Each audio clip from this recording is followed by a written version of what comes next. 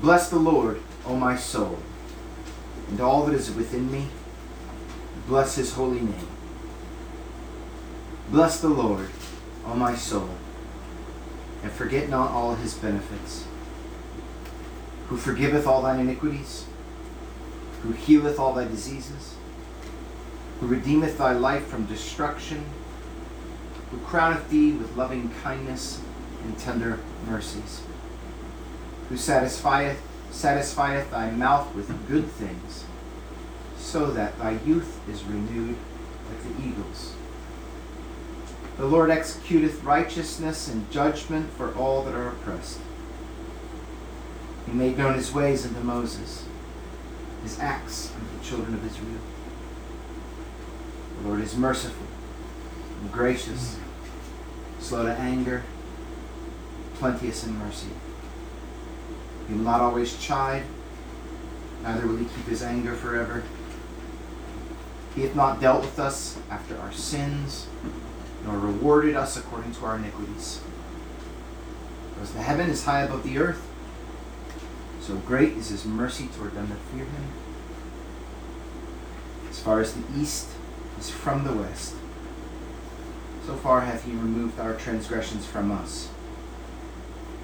Like as a father pitieth his children, so the Lord pitieth them that fear him. For he knoweth our frame, he remembereth that we are dust. As for man, his days are as grass, as a flower of the field, so he flourisheth. For the wind passeth over it, and it is gone, and the place thereof shall know it no more. The mercy of the Lord is from everlasting to everlasting upon them that fear him, and his righteousness unto children's children, to such as keep his to such as keep his covenant, and to those that remember his commandments to do them. The Lord hath prepared his throne in the heavens, and his kingdom ruleth over all. Bless the Lord, ye his angels, that excel in strength, that do his commandments, hearkening unto the voice of his word. Bless ye the Lord, all ye his hosts, ye ministers of his that do his pleasure. Bless the Lord, all his works, in all places of his dominion. Bless the Lord, O my soul. So when we talk about God orchestrating things in the universe so that we would recognize his goodness and ascribe him worth, that's what we do when we worship something. We ascribe worth to it. There's right ways to worship in a lowercase w, other things. The Bible says to that in Proverbs, this is how a man loves his wife. He worships her. He speaks of her worth. That's ascribing worth. That's not the same way we worship God, but it's the right way to recognize that there are things that I believe are worthwhile, and I'll say it. That's what we do when we worship God. And in the ways we worship God, and the things that we're worshiping about God, only God should be worshipped. We learn in the Psalms that we could look around at the world he's created, and we're going to find all kinds of reasons and things for which we should ascribe worth to God. We learn from nature. Just naturally. You stand on top of the mountain, you watch the sunset on the horizon, and you go, wow, it's beautiful. You're saying what God said in creation. He made things, he looked at it, and he said, that's good. And there's a response that God built into creation to recognize God's goodness when we view it. Now it's important to remember, though, when we think about God building the whole world to ascribe worth to himself, that God is without sin. God's not a tension stirrer. He's not using his power to sinfully feed a vacuous ego. In fact, God doesn't need praise, because God doesn't need.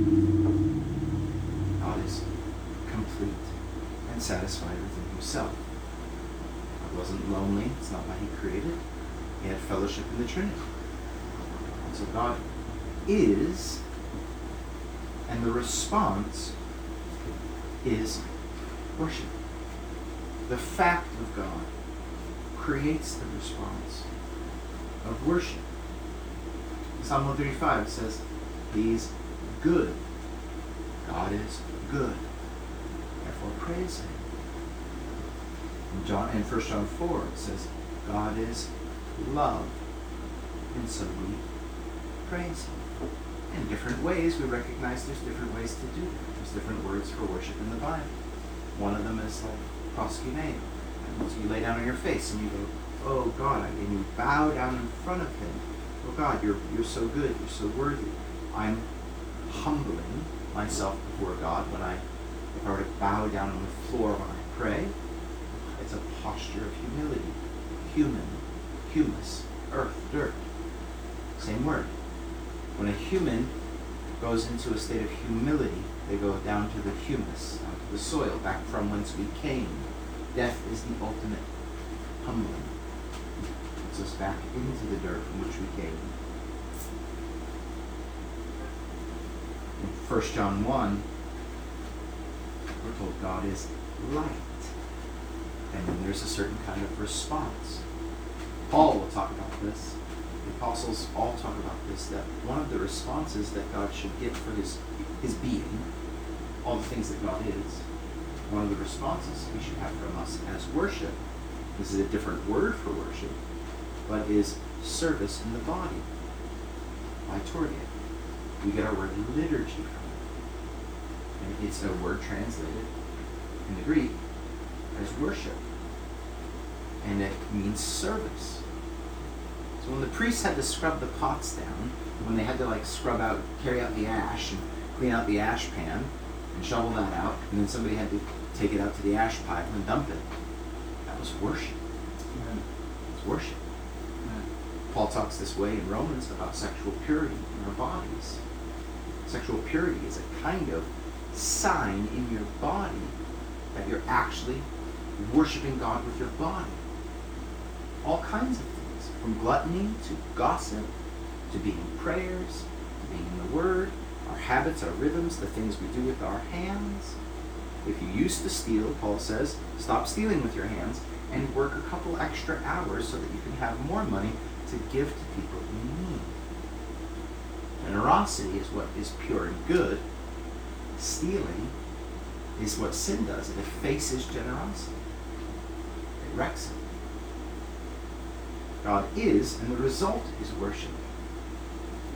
But then we would have to say, it doesn't always. It's part of the problem, right? You know, plenty of people who don't worship Him. Don't worship Him in ways they ought to. I know plenty of people who will look at a sunset from a mountain and go, that's interesting. You know what's happening right now is actually the atmosphere has a certain density of certain things and it's filtering the light in such a way. And they're not thanking God or praising God for it. They're sort of trying to deconstruct it. Well, they ought to worship God, but they don't. So how does that all work? Everybody breathes in and out all day long with breath that they borrowed from God's lungs via our parents. God breathed into the nose of Adam, and man became a living soul. And that got passed on. Life is passed on from parents to children. Living. There's a spirit that God puts in all living things, and that's talked about in this psalm, and the next one. And everything's alive. He's given the gift of life from God. And yet how many people actually thank Him for the breathing in and out? Everybody that wakes up in the morning, he wakes up by the grace of God, and He's given the opportunity to experience life all over again. Many people actually thank Him for it. We ought to. Grandkids, hot bread with butter, cups of tea, roaring fireplaces in winter, and more, right? My sins being forgiven, having a covenant community of the people of God to be with, to bear one another's burdens, the promise of eternal life that starts now, according to John 17:3. All these things are gifts, and we don't praise Him for the gifts. We praise Him because He is, and what emanates out of Him is generosity and grace. In Greek, the word for grace is the same root that we get gift. Charis. If we say somebody is charismatic We're saying they're gifted. Right? God has graced them.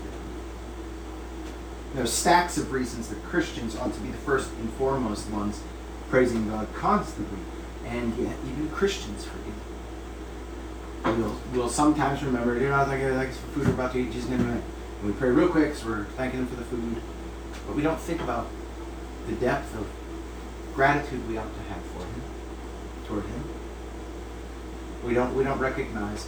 It would require us to probably go slower and to be mindful that I ought to be thinking this way all the time, praying about it. God, I'm not a worshiper. Make me a worshiper. We're called in by the Scriptures to the engagement of a collective memory. It's something that you have to learn. And God's given us tools on how to remember. Remember when they cross into the Promised Land? And God has the priests stand stones up on end as markers.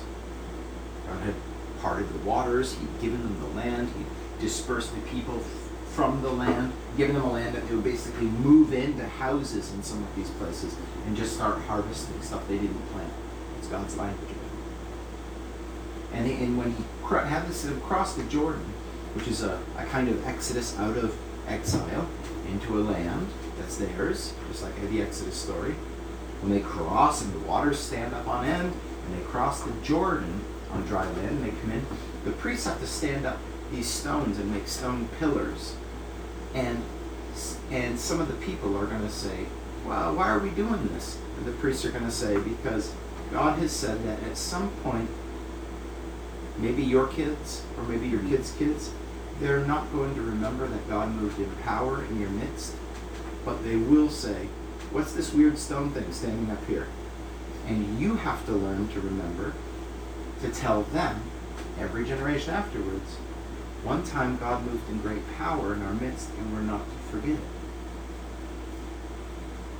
The testimonies that other people have about God, we have to think of those testimonies as part of our story.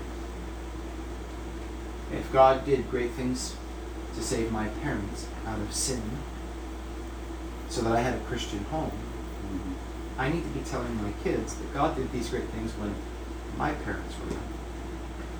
I have to pass that on. Amen. It's part of the story. We're called into this collective memory that, when utilized, draws us back to worshiping God in spirit and in truth, gladly, purposefully. And what the psalmist says happens in the rhythm is that we know rightly, we remember rightly, and we live rightly. And the way to live rightly is to kind of live in a way that has ongoing, perpetual newness of life. Everybody is susceptible to the second law of thermodynamics. Everybody sort of wears out.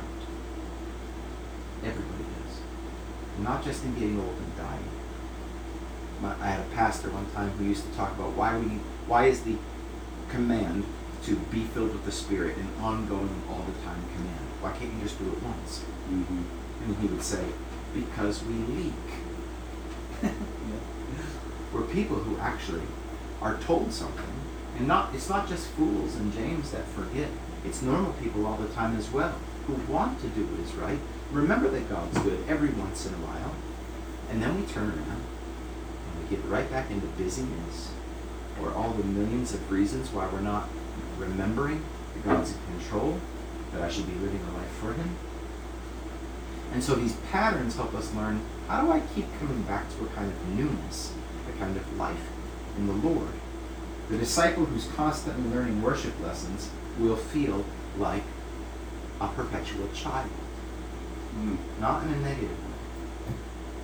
But the Bible says that if, as a Christian, there is a way that you should be getting younger while you're getting older. That ought to be happening. We know that the outward man weareth away, but the inward man is being renewed day by day. So there's some kind of man, a person that you are, that becomes newer as your body gets older when you're walking with the Lord. And that's what the psalm is about. Psalm 103 is a place we come to be schooled in God's goodness and to be called back to awe and gratitude at the goodness of God and at the vastness of his reach when issuing forth that goodness. With that, let's begin. Verse 1. Bless the Lord, O my soul, and all that is within me. Bless his holy name. Bless the Lord, O my soul, and forget not all his benefits, who forgiveth all thine iniquities, who healeth all thy diseases, who redeemeth thy life from destruction, who crowneth thee with loving kindness and tender mercies, who satisfieth thy mouth with good things, so that thy youth is renewed like the eagles. Take a minute to think about where your own limited imagination might find you, just for a minute. On some alternative plane, if God had not been introduced into your life as a redemptive presence. Just think for a minute. You know, this is a hypothetical. We don't know the future. We don't know the alternative dimensions. But where might you be right now had God never been introduced to your life as a redemptive presence? Start all the way back with giving you breath. That's what the scriptures teach us. God, Moses and Paul say, God called me from my mother's womb. Had God not allowed you to see everything he's allowed you to see up until now, to be everything he's allowed you to be. If you're a Christian, then you know in some way you're mindful or you've learned how God has saved you from destructive patterns. That's just a blessing. It's called salvation. It's great. Leonard Ravenhill, the revivalist preacher, used to say, what did God save you from? What has God saved you from? And don't say hell. You should be able to creatively think about something in addition to hell that God has saved you from. Like myself, apart from God's sanctifying work. I'm a horrible, prideful person apart from God having convicted me and bothering with me. Amen. In my life, I think about this a lot because I was raised in the church, but I rejected the faith. While I was married, I was adulterous, trashed the marriage, was on the brink of divorce, and God put me under conviction of sin. And I look back at that regularly and think, I was not on a path of being like, hey, I could use some conviction of sin down here. I wasn't asking for it. It was a mercy. And I remember being convicted when I was experiencing it. Like, I'm being convicted of my sin. And my first thought was, God is real. That's all the church stuff I learned when I was a kid. That's real. It's happening. I'm being convicted of my sin.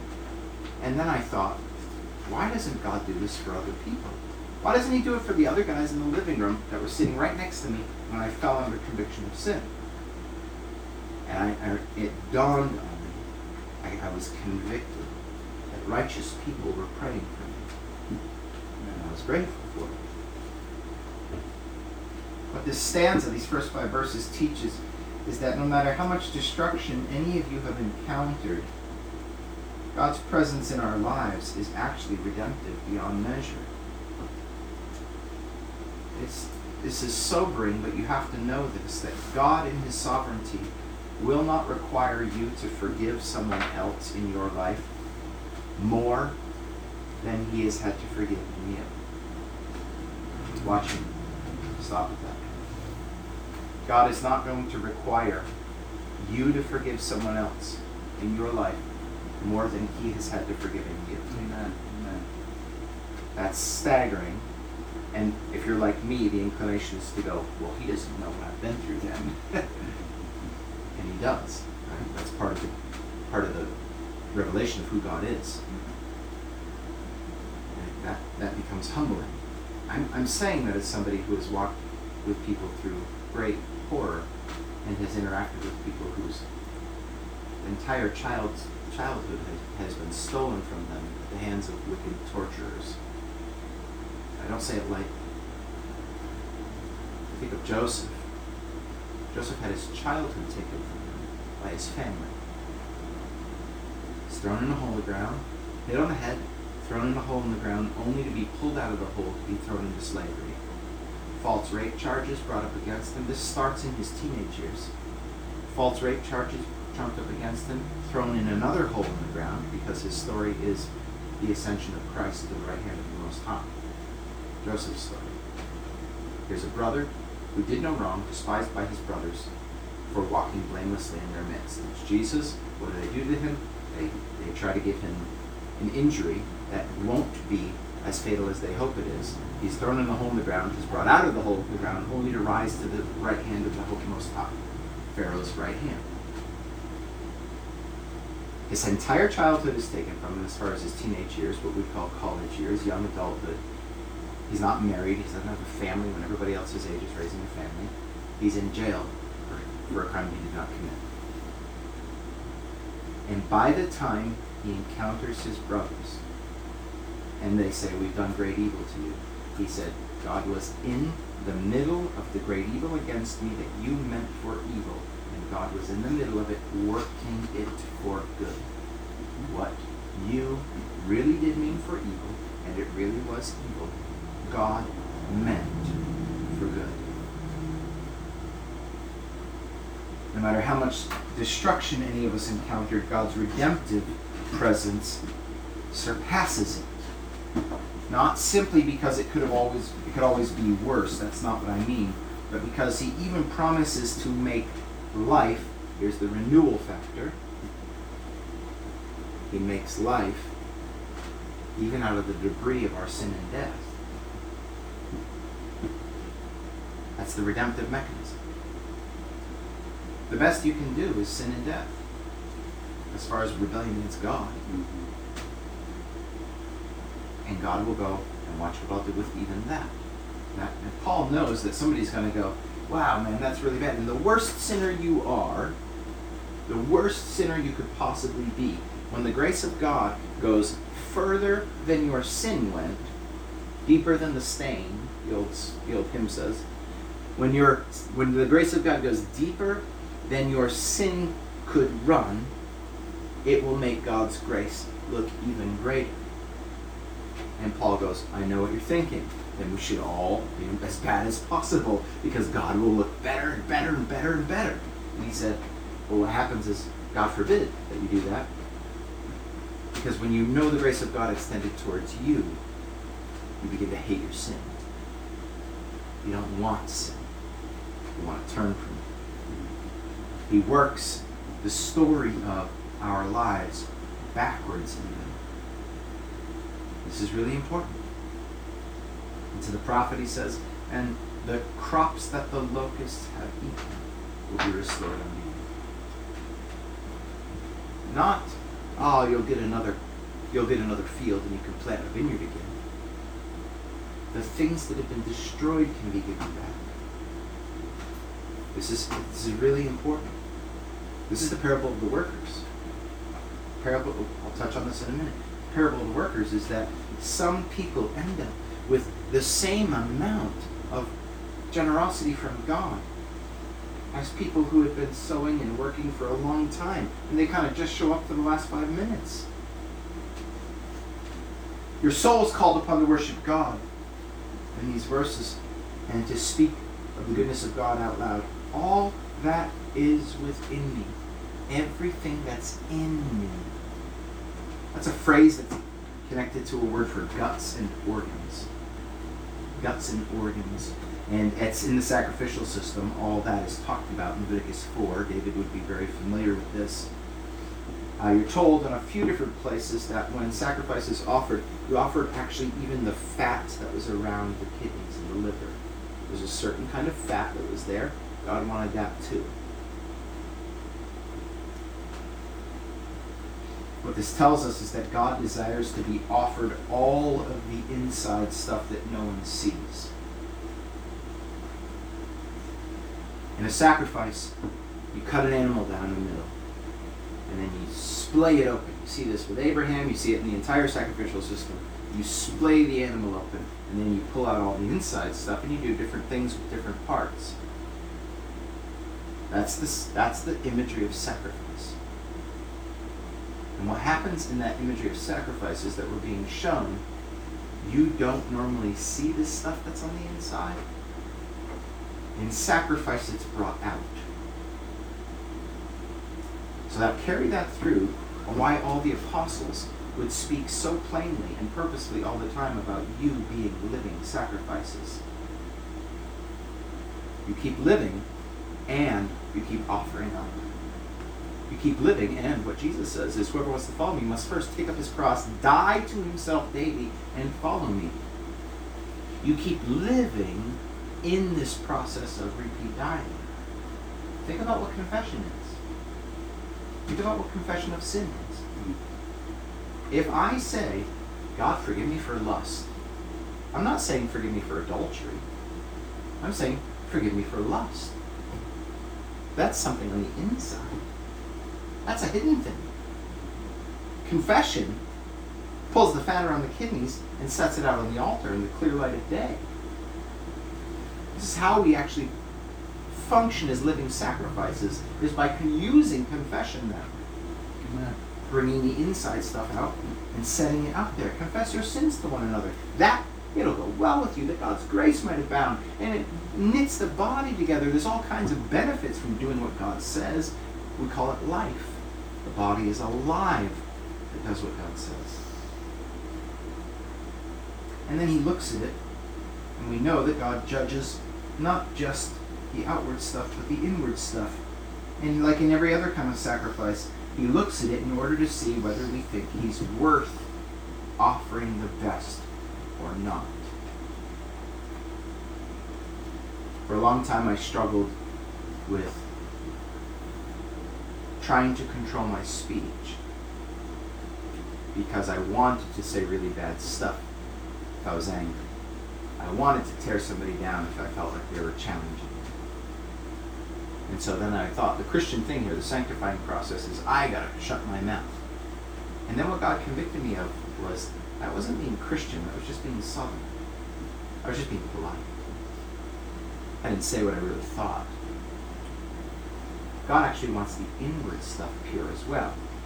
So then I had to go through not just keep your pie hole clamped, but I actually had to then go through the process of being like, God, I have a filthy heart. The stuff inside me is filthy. And I had to confess that and repent of it. And not just repent when I blurted something out, but repent of what the cup was full of. Like Jonathan Edwards used to say, you knock into the cup and its contents come out. That's what trial does to us. Trial is sort of knocking the cup. And everybody gets to see what's inside. Bless the Lord, O my soul, and all that's within me. Bless his holy name. Mm-hmm. You confessionally interact with God about your hidden desires. Are you removing the inner covetousness, the inner lust? Or are you content to only do the visible stuff? What we call keeping up appearances. Those are fake buildings. Those are Hollywood sets that only look like buildings on the outside. We want to be whole creatures given entirely over to the Lord. When we follow the Lord in this way, offering praise to him in this way, the inward parts are, get this is what confession and repentance does. They're renewed. So the inward man, the stuff around our soul, our personality, our intellect, our emotions, the stuff around that can be removed, all the rot can be removed through confession and repentance of inward things. And now guess what happens? The sacrifice is being purified. And so what happens is the person who practices that is becoming someone whose insides are like what they were when they were younger, when they were newer, when they were healthy. They're being renewed. This is the image of the molting eagle, shedding all of his old, stained, damaged, heavy feathers so he can fly in the newness of life. St. Augustine says that the ornithologists of his day had witnessed eagles, old eagles, whose beaks would continue to grow in a hooked manner over their mouths. They witnessed eagles breaking their beaks off in order for a new beak to continue to grow so that they could eat, and so that the beak wouldn't stop them from being able to eat. Colossians 3, verse 9, lie not to one another, saying you've put off the old man with all his deeds. That's the heavy feathers, all the stuff that weighs you down, the stuff that makes you drag. And this includes, from the psalmist, all your inner stuff as well. Put off the old man. Don't lie to each other, saying you've put off all the old man with his deeds, and you've put on the new man. There it is, the newness. The new man, which is renewed, that's constantly being made new. Which is renewed, how? If there's a way to be constantly made new, how is it? In the knowledge after the image of him that created him, who created the new man. Jesus is the Adam, the final Adam, and we're talked about by the apostles as being new human line in a new Adam. If you're in Christ, you're in a new Adam. You've put off the old Adam and all the stuff you inherited from your parents, your old parents. Now you walk in a new way in your body, you walk in a new way of living according to the one that made this new man. That's the creation story all over again. That's the story of our new creation in Christ by the Spirit of God, by the will of the Father, by the work of the Son.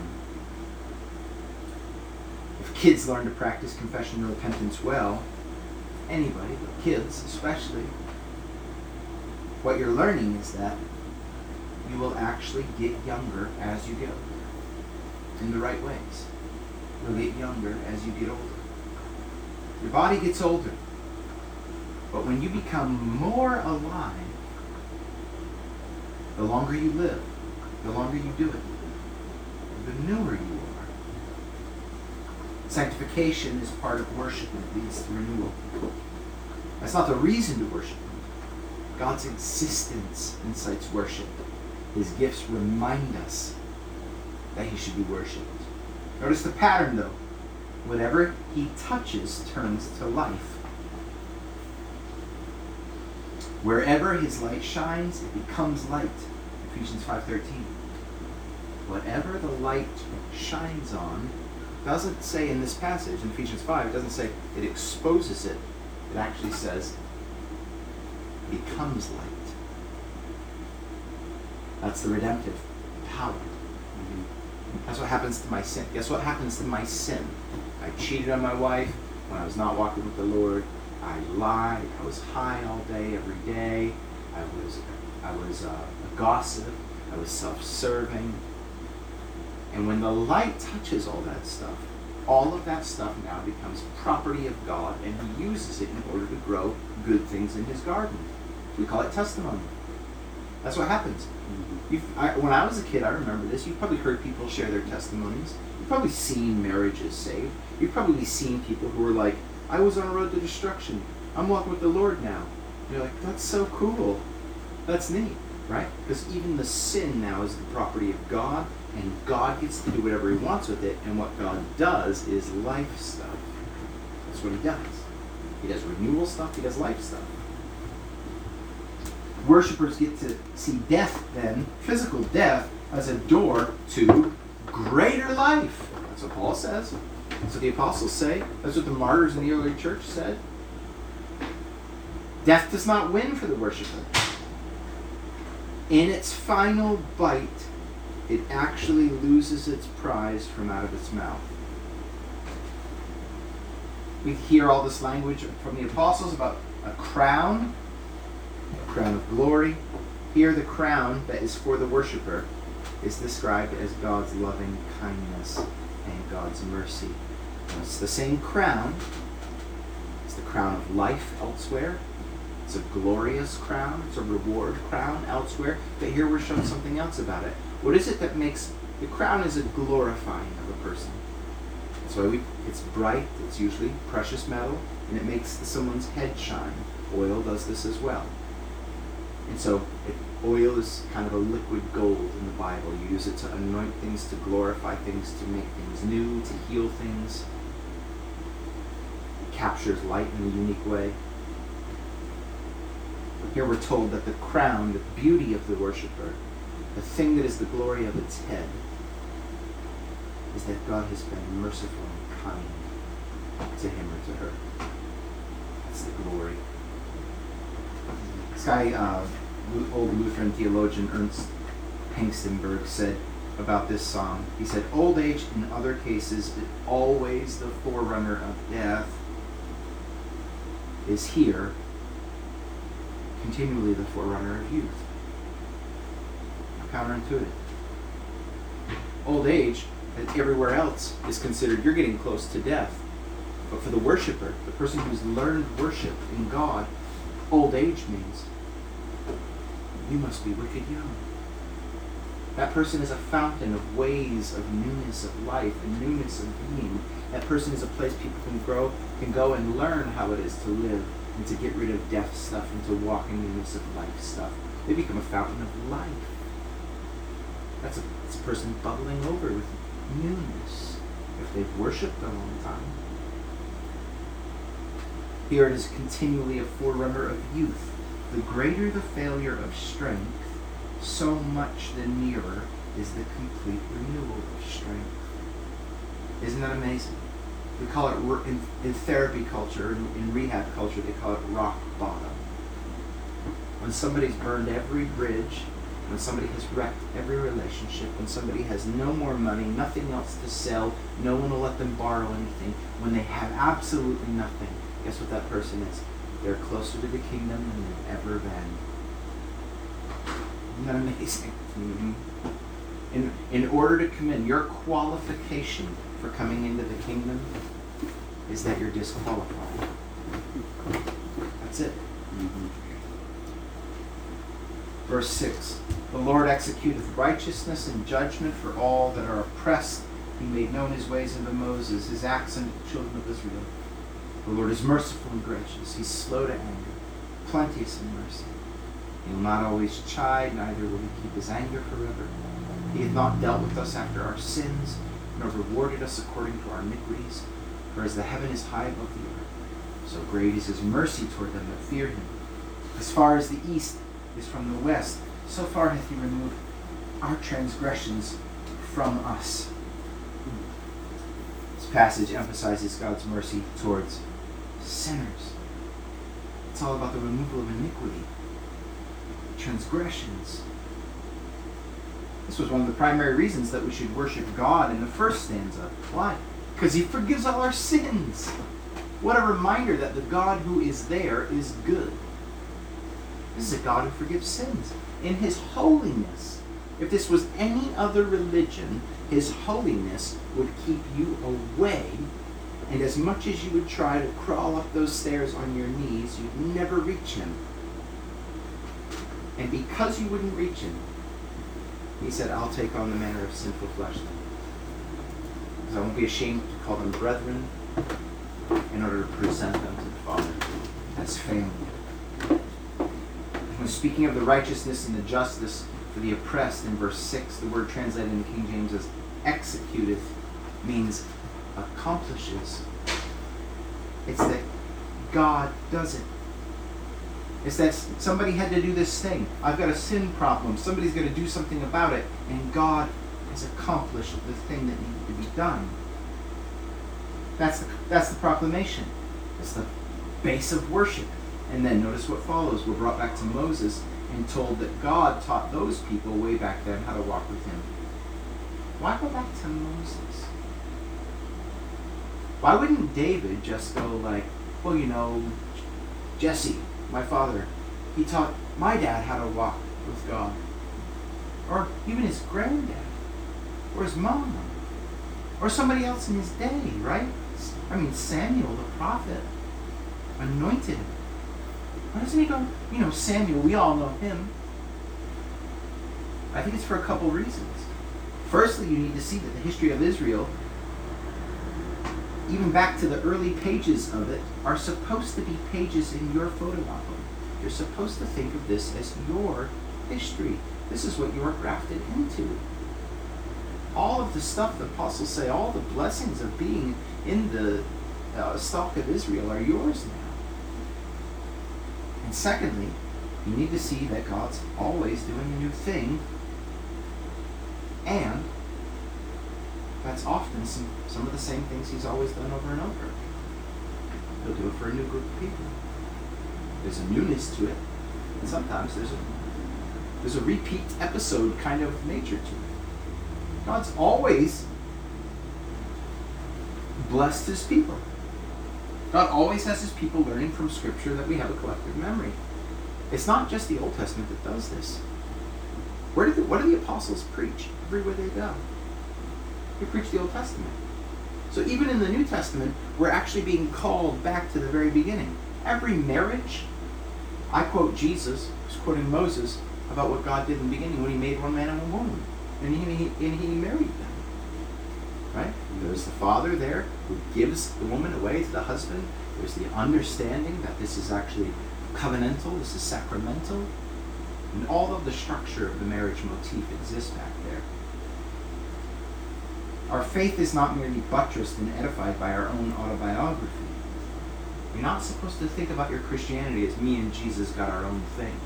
Not if it's with Jesus, you don't. Your thing is the people of God's thing, and it always has been. Your sex life is everybody else's business in the family of God. Your sin issue is everybody else's business in the family of God. Your blessings are everybody else's blessings. You rejoice with people who rejoice. You learn to cry with people who are crying. At our church right now, a woman just lost her husband. They were in their 90s. They came to the church a couple of years ago. Husband was not a Christian up until 3 months before he died. We baptized him in his bed while cancer ate away most of his face. He tried to come to the church to tell people he was trusting in Jesus, and the pain was too bad, so he couldn't come. And now she's lost this 90-something years she lived with a man who was crass, vulgar, self-centered, didn't listen to her. 90-something years. 2 children committed suicide. They had everyone in the family, including them, have all been institutionalized at different times. And here she is at the very end, and her husband trusts in Jesus and is baptized right at the end of his life. She has to process that. And what happens is everybody else in the church is supposed to not forget that she's going through this. So we remind everybody. Make comments. It's not just the lady who lost her husband. She has to process the fact that her husband was a wicked man basically for 100 years. And she lived with that. And then he gets saved right at the end because she's prayed for him for 100 years.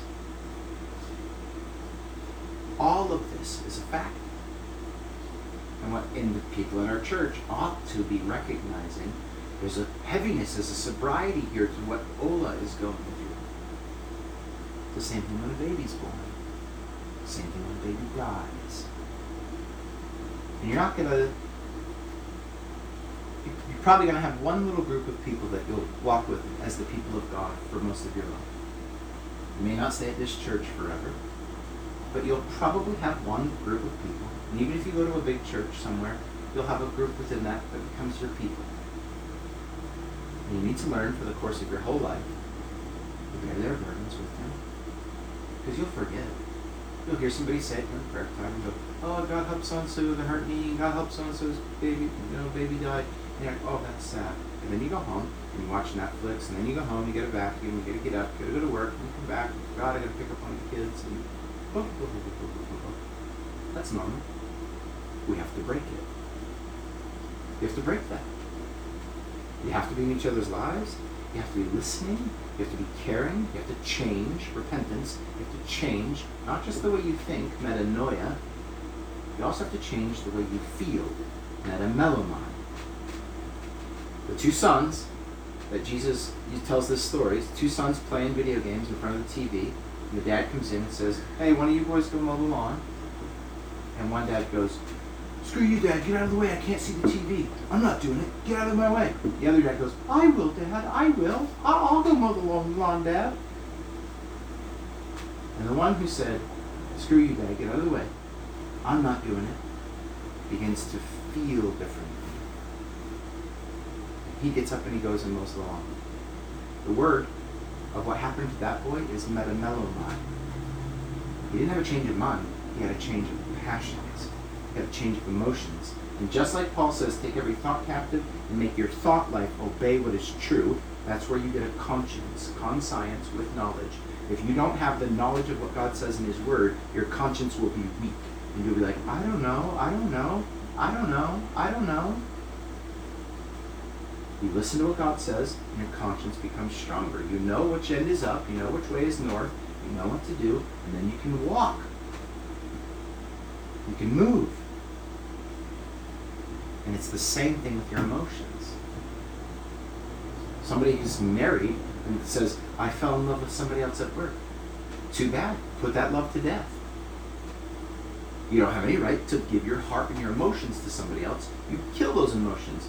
Somebody who doesn't live by the word of God is going to go, but my emotions are my identity. Whatever I think is some sort of brilliant thought. You have to put thoughts to death. You have to put emotions to death all day long. And it's the same way when you're offended, when you're hurt, and you want to hate somebody, and you want to cut them off, and they're in the body of Christ. You've got to actually realize that's it. I know what God says, and that emotion needs to die, because I've actually got to live in a kind of reconciliation and forgiveness. It's all over the place. Cast your vision back to Israel. Remember that the people have always been pretty much the same. That's too bad. Remember, God's pretty much always been the same. That's really good. 1 Corinthians 10:11. All these things happened, speaking of the story of Israel, to them for examples, and they are written down for our admonition, upon whom the ends of the world have come. God's mercy is plenteous. God is slow to anger. He's not a God who's always punishing. He doesn't hold a grudge. He won't give you what you deserve. Praise God. God is a God who doesn't pay you what you earned at the end of every day. Verse 11. For as the heaven is high above the earth, so great is his mercy towards those that fear him. And here the school of worship reemerges. To fear God, to reverence God, gives one access to all this vastness of mercy. The reason fear and reverence are often used interchangeably is because of the demand for special attention that the presence of the feared one elicits. People act, if somebody is scared of someone, they act different. Their behavior changes, their posture, what they're thinking about changes. That's why God uses it, why he uses this concept of fearing God all the time. If I'm in the mall and some guy is acting erratic and he's crazy and it looks like he's carrying some sort of weapon and all my kids are running around not noticing it, guess what I do? Everything about what I'm doing changes because I'm scared. Everything changes. My body changes, what I'm doing, all my attention is given over to one thing because I'm scared. And the source of my fear is over here. And there's a kind of recognition that it's like, you need to know who God is.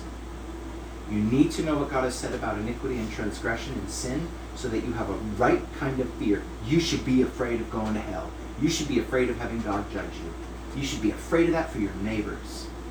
You should recognize that is a horrible thing. Imagine if somebody actually died and their sins were still in union with them and there was no more chance to have the detangling take place. Imagine that. It's horrible. Now, that's not you. Praise God. That's still God. Fear him. So we have reverence, worship, and a right kind of fear. It's the same thing at work. It's just in a lesser way. I watch these videos sometimes on YouTube, and you see these guys who fall asleep at work, and somebody makes a loud noise right next to them. They got caught sleeping. Somebody goes, "Hey, the boss is here!" And they go, and they're quick, scramble! Even if you don't fall asleep at work, right? There's a kind of sense in which if your supervisor comes into the room, you're like, yeah. Even just your posture changes. If the Queen of England was visiting right now and came here, we'd actually have people who came to this house first to teach everybody how you are to conduct yourself in the presence of the Queen. And then they'd bring the Queen. And it would look to everybody watching it on TV like, oh, look at that. Look, the Queen visited this household. But you'd be taught how to use your body to conform to what ought to happen with bodily confirmation in the presence of someone who deserves reverence. It's all over our world. All over everywhere.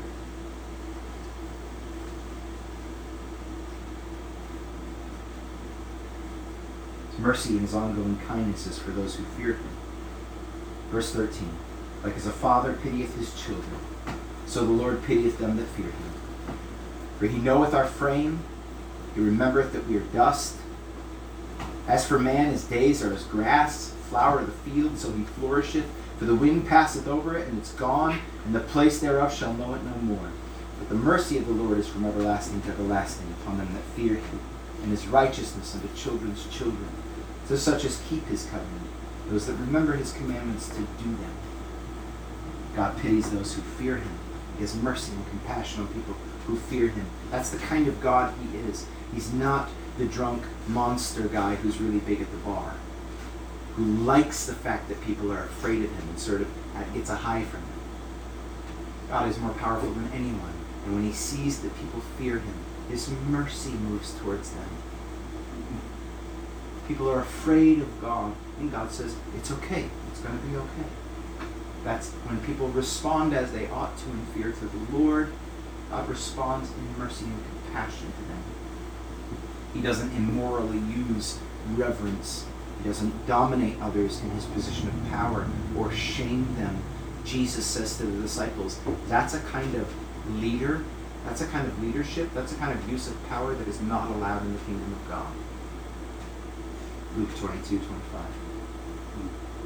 Remember Christ's employment of Isaiah's vision? Our God is a king who sees a broken limb on an apple tree, and he rubs ointment on the tear, and then he binds it up and wraps it, and then he protects it for the necessary time it takes in order for the healing of the tree to take place. Matthew 12, Isaiah 42. God remembers we're made of dirt, we're made of dust, because he made us. In verses 17 and 18, the psalmist is actually quoting from Exodus. For the sake of time, I won't read it, but it's Exodus 20, verses 4 through 6. Second commandment's being explained. Right? Thou shalt not make any graven image to bow down and to worship them. Why? Because God is this kind of God. He's a jealous God. And there he shows mercy to thousands of them that love me and keep my commandments. That's the kind of God he is. Therefore, don't fall into idolatry. Because God is a God who's merciful. He's holy. He should be feared. But remember, if God visits sin to the third and fourth generation, he visits forgiveness to thousands of generations. Amen. What that tells you is his redemption is far greater than even his wrath. Like, the fact that sinners are going to be forgiven and will only be heaven will only be populated with losers, with people who could have never made it. That's the only people who will be in heaven. That's amazing. When worshipers walk with God and are catechized into this way of life, they find something that gives hope that they want to pass on to their children, and good news, the Bible commands that they do pass it on to their children. From Deuteronomy 5 and 6 to Ephesians 5 and 6, the language is, you children in the Lord, obey the Lord. This is the first commandment that comes with the promise that it may go well with you, that you may live long in the earth, Paul says. Deuteronomy says, the land the Lord your God has given you. Because Israel's changed. Israel's gone global by the time the new covenant comes in. And so his language is quoting Deuteronomy in Ephesians 5 and 6, but then he actually says, because God's given the world to you. Not just the little strip in the Middle East. Amen.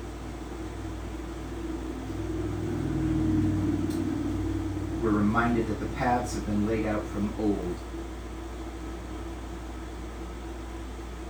They were taught to Moses. Streetlights were installed on these paths during the time of Christ, and those streetlights are still burning. And lastly, we see the steadfast love of the Lord is from everlasting to everlasting upon those who fear him and keep his commandment, keep covenant with him and obey his commandments. What does that mean? It means that just like with God, whose covenantal faithfulness is translated loving kindness, that word in the King James, when you see loving kindness, that word is he's faithful to the covenant. That's what the word is. It's translated love and kindness. It means God will actually keep covenant with his people. Our concept of love should never be detached from obedience. Why do you call me Lord, Lord, yet you do not do what I say? Why do you say you love me when you do not keep my commandments?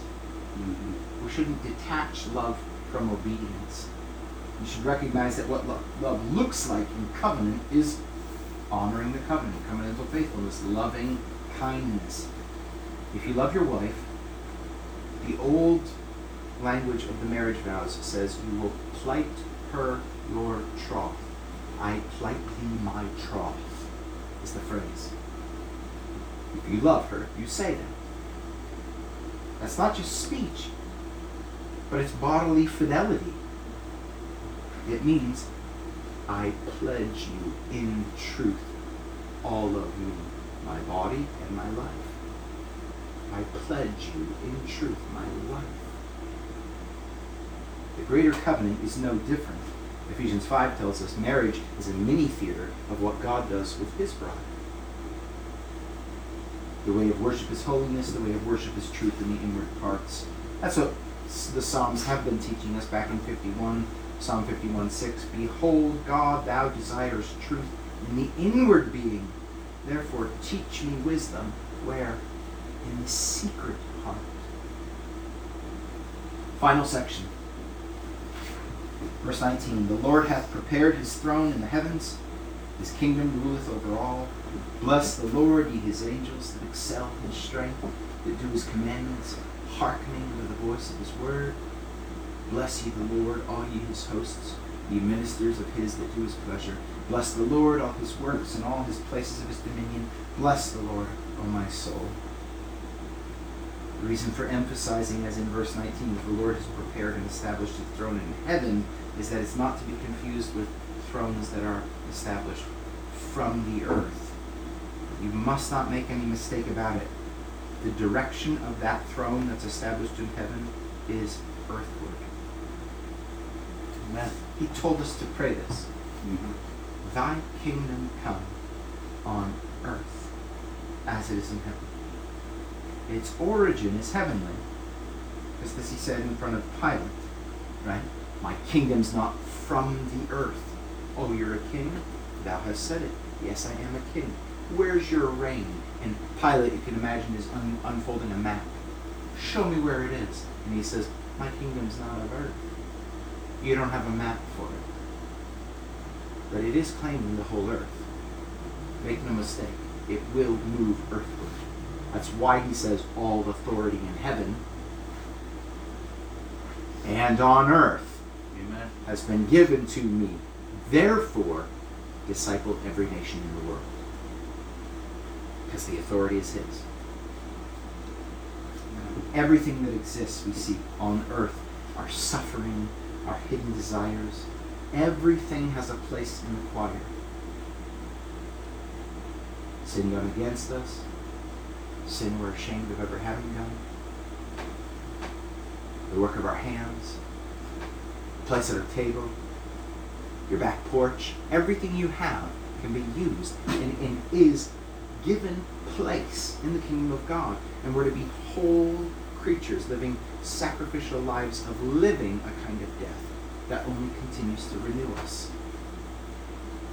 There's an ancient hymn in the church called the Benedicite Omnia Opera. It's wicked old, and tradition has it that it's part of it, at least, is the song sung by Hananiah, Mishael, and Azariah in the fiery furnace of Nebuchadnezzar. And the ideas that are being captured in Psalm 103 are captured in this hymn. It's just an old hymn, it's not scripture, but you can see that it's rooted in a lot of what scripture teaches us. I'll just read you a few lines from it. This is what you want to be thinking. Everything that has breath, praise the Lord. Everything that's inside me, praise God. All of the things, the renewing of my strength, the shedding of the old, praises the Lord. The shedding of old things praises the Lord. The gaining of new things praises the Lord. What that looks like in real time is you apologizing to someone when you do something wrong. What that looks like in real time is you confessing your sin. That's shedding old feathers. And you getting new ones is the next time you have a chance. You've gone, you pulled into the driveway, you always fight with your mom, you pull in the driveway and you say, here we are, Lord, we've been praying about this. Help me today to show respect and honor to a woman who's my mom, even though I don't want to honor her, I find her dishonorable. And then you can be like, go in, and you're going to see, this is spiritual battleground. Do I do it? Do I honor my mother the way I'm told to? And if you come out and get back in the car and you go, I did it, right? You poked out new feathers. That's what you did. Amen. Everything to the glory of God. Listen to the lines here from the Benedicite. All ye works of the Lord, bless ye the Lord. Praise him and magnify him forever. O ye angels of the Lord, bless ye the Lord. Praise him, magnify him forever. O ye frost and cold, bless ye the Lord. Praise him, magnify him forever. O ye ice and snow, bless ye the Lord. Praise him and magnify him forever. O ye whales, and all that move in the waters, bless ye the Lord. Praise him and magnify him forever. O Ananias, Azariah, and Mishael, bless ye the Lord. Praise him and magnify him forever. And so the Psalms moved us on the path of the eagle from earth to heaven. Our lives are short, much smaller than we like to think them to be.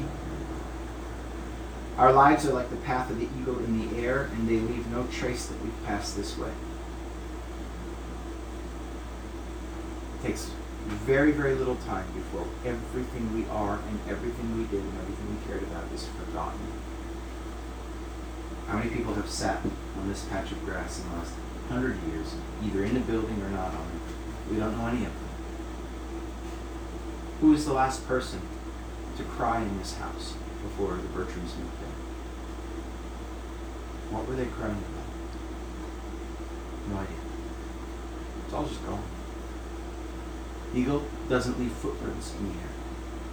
That's your life. But our God, our King, the one we have union with, is sovereign. He's sovereign over all kingdoms. He's sovereign over all rulers and all authorities and everything in the earth. And if there was ever anyone worthy of praise and honor, it's our God. His messengers, both in heaven and on earth, are those who speak what God speaks and who do what God says to do. He was and is to come. His ways are consistent. His testimony is in every generation, before us, in ours, and after us. Christ is the embodiment of that way. All who approach learn the wideness of God's mercy. He's not only able, but he desires to forgive every iniquity. He's not only able, but is willing and desirous to be faithful to you and to your children. Hear his word, trust in Christ, confess your sin, turn from it, learn the way, obey God. It's the pattern of life and life more abundantly, life pressed down, life overflowing. In the name of the Father, the Son, and the Holy Ghost. Amen. Amen.